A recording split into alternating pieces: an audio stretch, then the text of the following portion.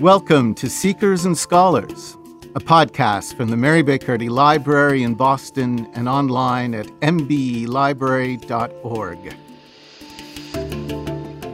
In this episode, we will be discussing the library's historic Bible collection and what it offers the Bible scholar and collector, as well as anyone seeking a deeper understanding of how the Bible came to be and what it has meant in understanding key turning points in history.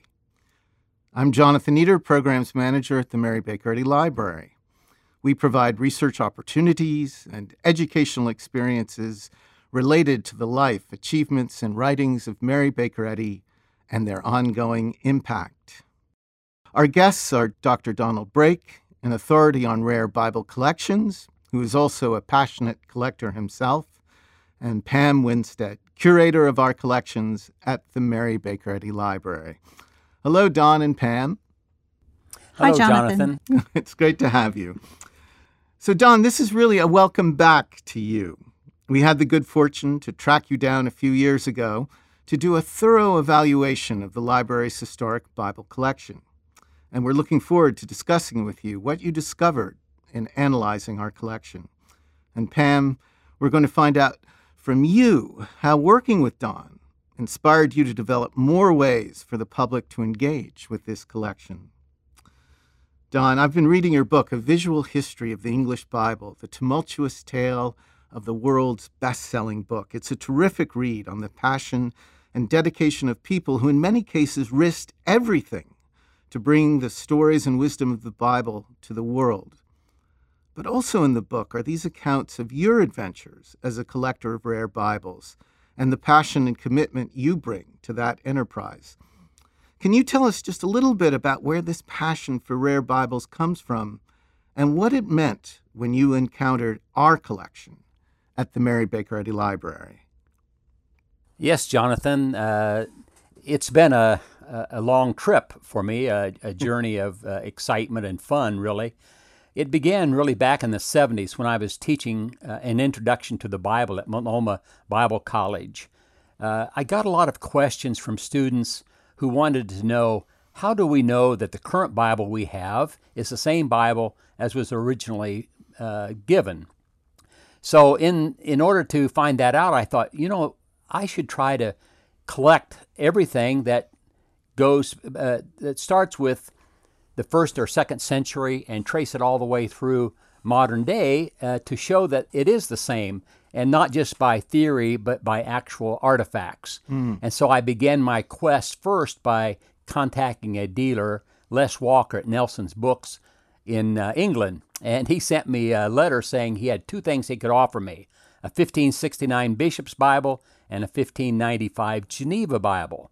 So I talked with my colleague, Dr. Goodrick, and he said, you really must have them. So I sent for them, and we waited and anticipated the coming of these Bibles. And finally, when they got here, we quickly took them down to his basement where he was working on the NIV Concordance, and we started investigating through all of his records to find out what these were.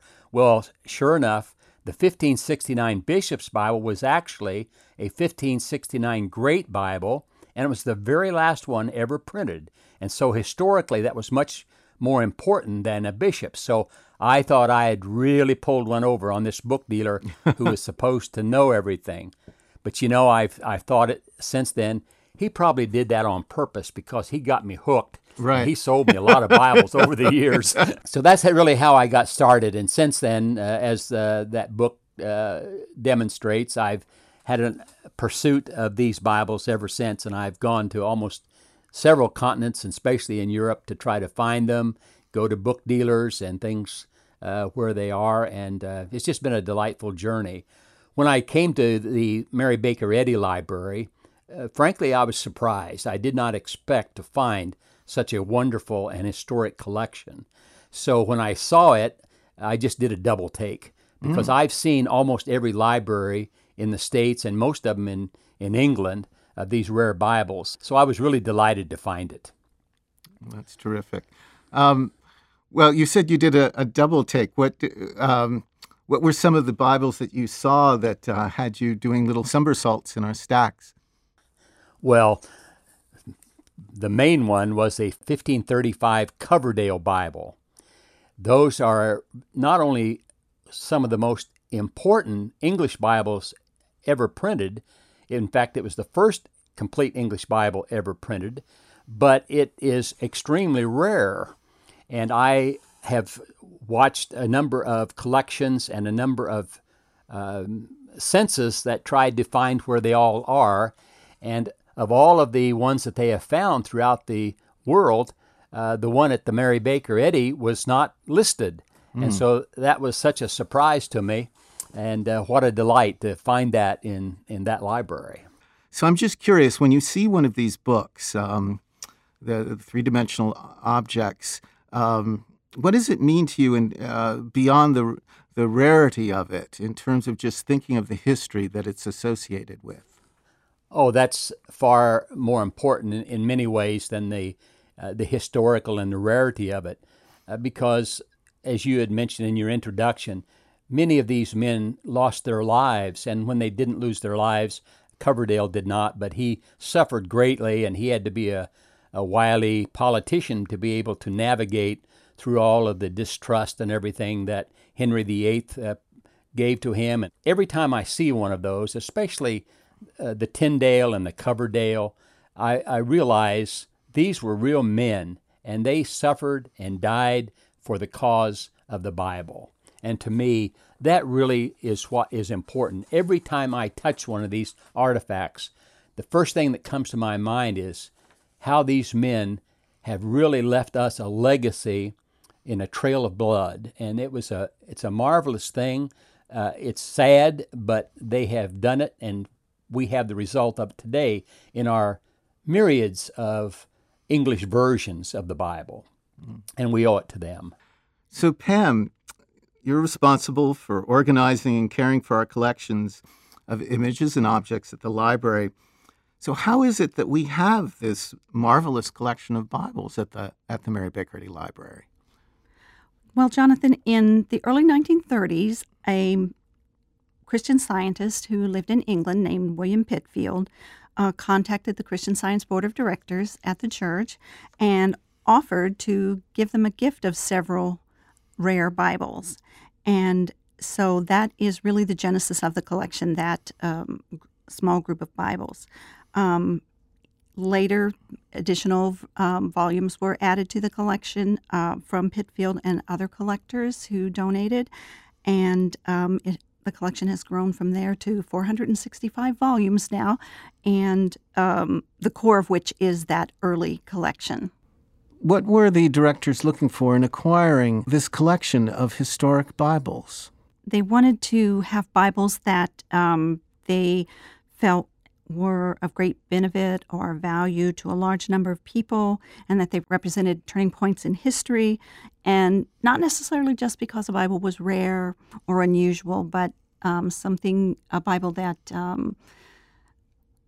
sort of mapped the origins of the English-speaking or the English Bible. Well, that's terrific. So, Don, you and Pam were involved with an event that we had here at the Mary Baker Eddy Library back in October of 2012, and this was just a few months, if I remember correctly, after you had done your evaluation of our collection. And this event involved hosting a group from the International Society of Bible Collectors. Yes, every year we gather together at our annual conference, and we try to go someplace where there is some sort of rare Bible collection. Often it's at Princeton has a very wonderful collection, the Library of Congress, the Lilly Library in Indiana, and in California there's some. So we have traveled around to each of these places. After I had gone to the Mary Baker Eddy Library and I saw what was there, then when they said, well, where shall we go next? Because we sometimes run out of places to go. And I said, well, I've got a perfect place for us if they will have us, because I've just seen one of the most fantastic libraries that I know about, and most of them had not heard of it either. So it was a great experience for us to be able to show up there and to be able to see that collection. We were able to bring out 16 of our Bibles, including the Coverdale and our 1611 King James and our Bishop's Bible and Geneva Bible, among others. And they were, needless to say, well received. And the participants in the group seemed very excited by them and being able to see them.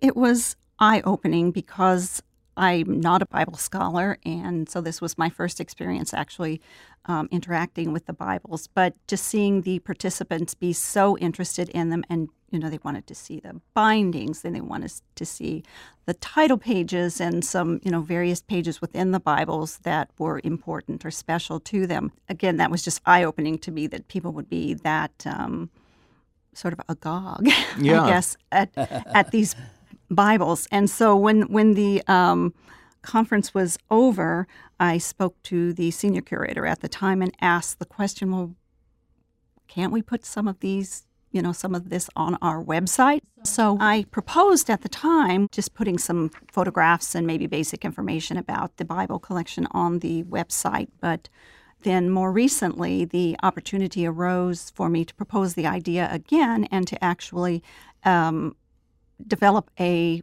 catalog of some of the more important volumes that we could put as a feature on our research website.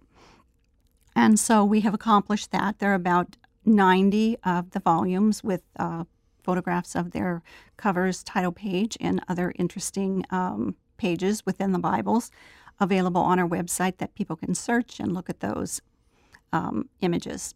Pam, putting that on the internet is really important, and I must applaud that move, because I think it's extremely important to let people know that those volumes are available if anyone is wanting to do some research or just to see the volumes themselves.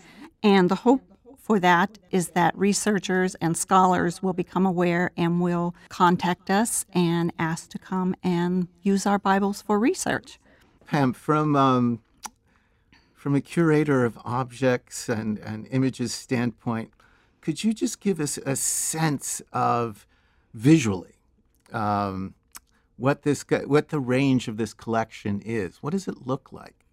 Well, the range in size is what probably strikes me first. Our King James Bible, I weighed it. It weighs 20.6 pounds. Okay. Yeah. So that's our largest and heaviest Bible. It has a beautiful leather binding and some metal fittings that are intact. So that one is very spectacular. And then our smallest Bible or book in the collection is actually called Divine Songs for Little Children. And it's a a hymn book for children. And it has actual wooden boards with a paper cover, and it's lovely, and I love that one the best. Okay. I do. A small little treasure. Exactly. With that perspective in mind, Dawn, just in terms of the physical qualities of some of these items in the Historic Bible Collection, are there ones that stood out to you when you were giving your analysis? Yes, the Geneva Bible of 1560, the first edition, has all of the maps intact. Oh, wow. And those maps are fold-outs. And as I recall, they are all there. And that's very unusual, very rare to have all of those maps. A lot of times you'll have a complete Bible of the Geneva, but it won't have the maps. And so that was a real treasure. Of course, the Coverdale is not complete, but there are no complete Coverdales in the world. And this one, I've forgotten now how many leaves it lacks, but it lacks a few leaves, but really it is one of the finest copies that exists. So that was a thrill to me. In reading your book, one of the themes that comes across to me in Visual History of the English Bible was the faith that people had in people's ability to engage with the Bible, to be able to read it for themselves, and that was so much a part of what drove these men to go to such lengths to make sure that the Bible was translated and made available in the vernacular to as many people as possible. So it seems to me that the whole question of belief in liberty, belief in the individual is completely connected to this story of the development of the English Bible, of the Bible in general. It's exactly what I was trying to do in that book. In fact, the original title, I call it From the Pulpit to the Pew. And it really is going from a Bible which is strictly for the elite, strictly for the priest or the hierarchy of the church, and it came to the point where it came to the hands of the people. And that really is the history of the Bible from the very beginning until Wycliffe and then on in through Tyndale, is that idea that we're not going to just listen to the hierarchy as to what the Bible believes and what the Bible teaches, but we're going to be able to read it for ourselves. That's wonderful. It really does make me think of the title of our podcast, Seekers and Scholars, because it seems like the history of the Bible is really a meeting of those two groups of scholars who translated it for people who were seeking to have a deeper understanding of life and of God and what the Bible could bring to them in getting that understanding. Exactly. Well, I just want to thank you both, Pam and Don, for your wonderful contributions to our discussion today on the Mary Baker Eddy Library's historic Bible collection. It really makes us aware of what a treasure we have here, and more importantly, what this collection reveals about the Bible and its ongoing value to humanity. So thank you both. You're quite welcome. I appreciate doing it, and it was fun. Yeah, it was. Thanks so much, Pam. You're welcome. You can learn more about the collection by going online to the Mary Baker Eddy Library website and searching under Historic Bibles. In our next podcast, we will visit with Christian Science Monitor editor Mark Sappenfield for a discussion on the early history of the Monitor and how it relates to the news source today. Thanks again for listening to Seekers and Scholars. This podcast is produced by the Mary Baker Eddy Library. Copyright 2017.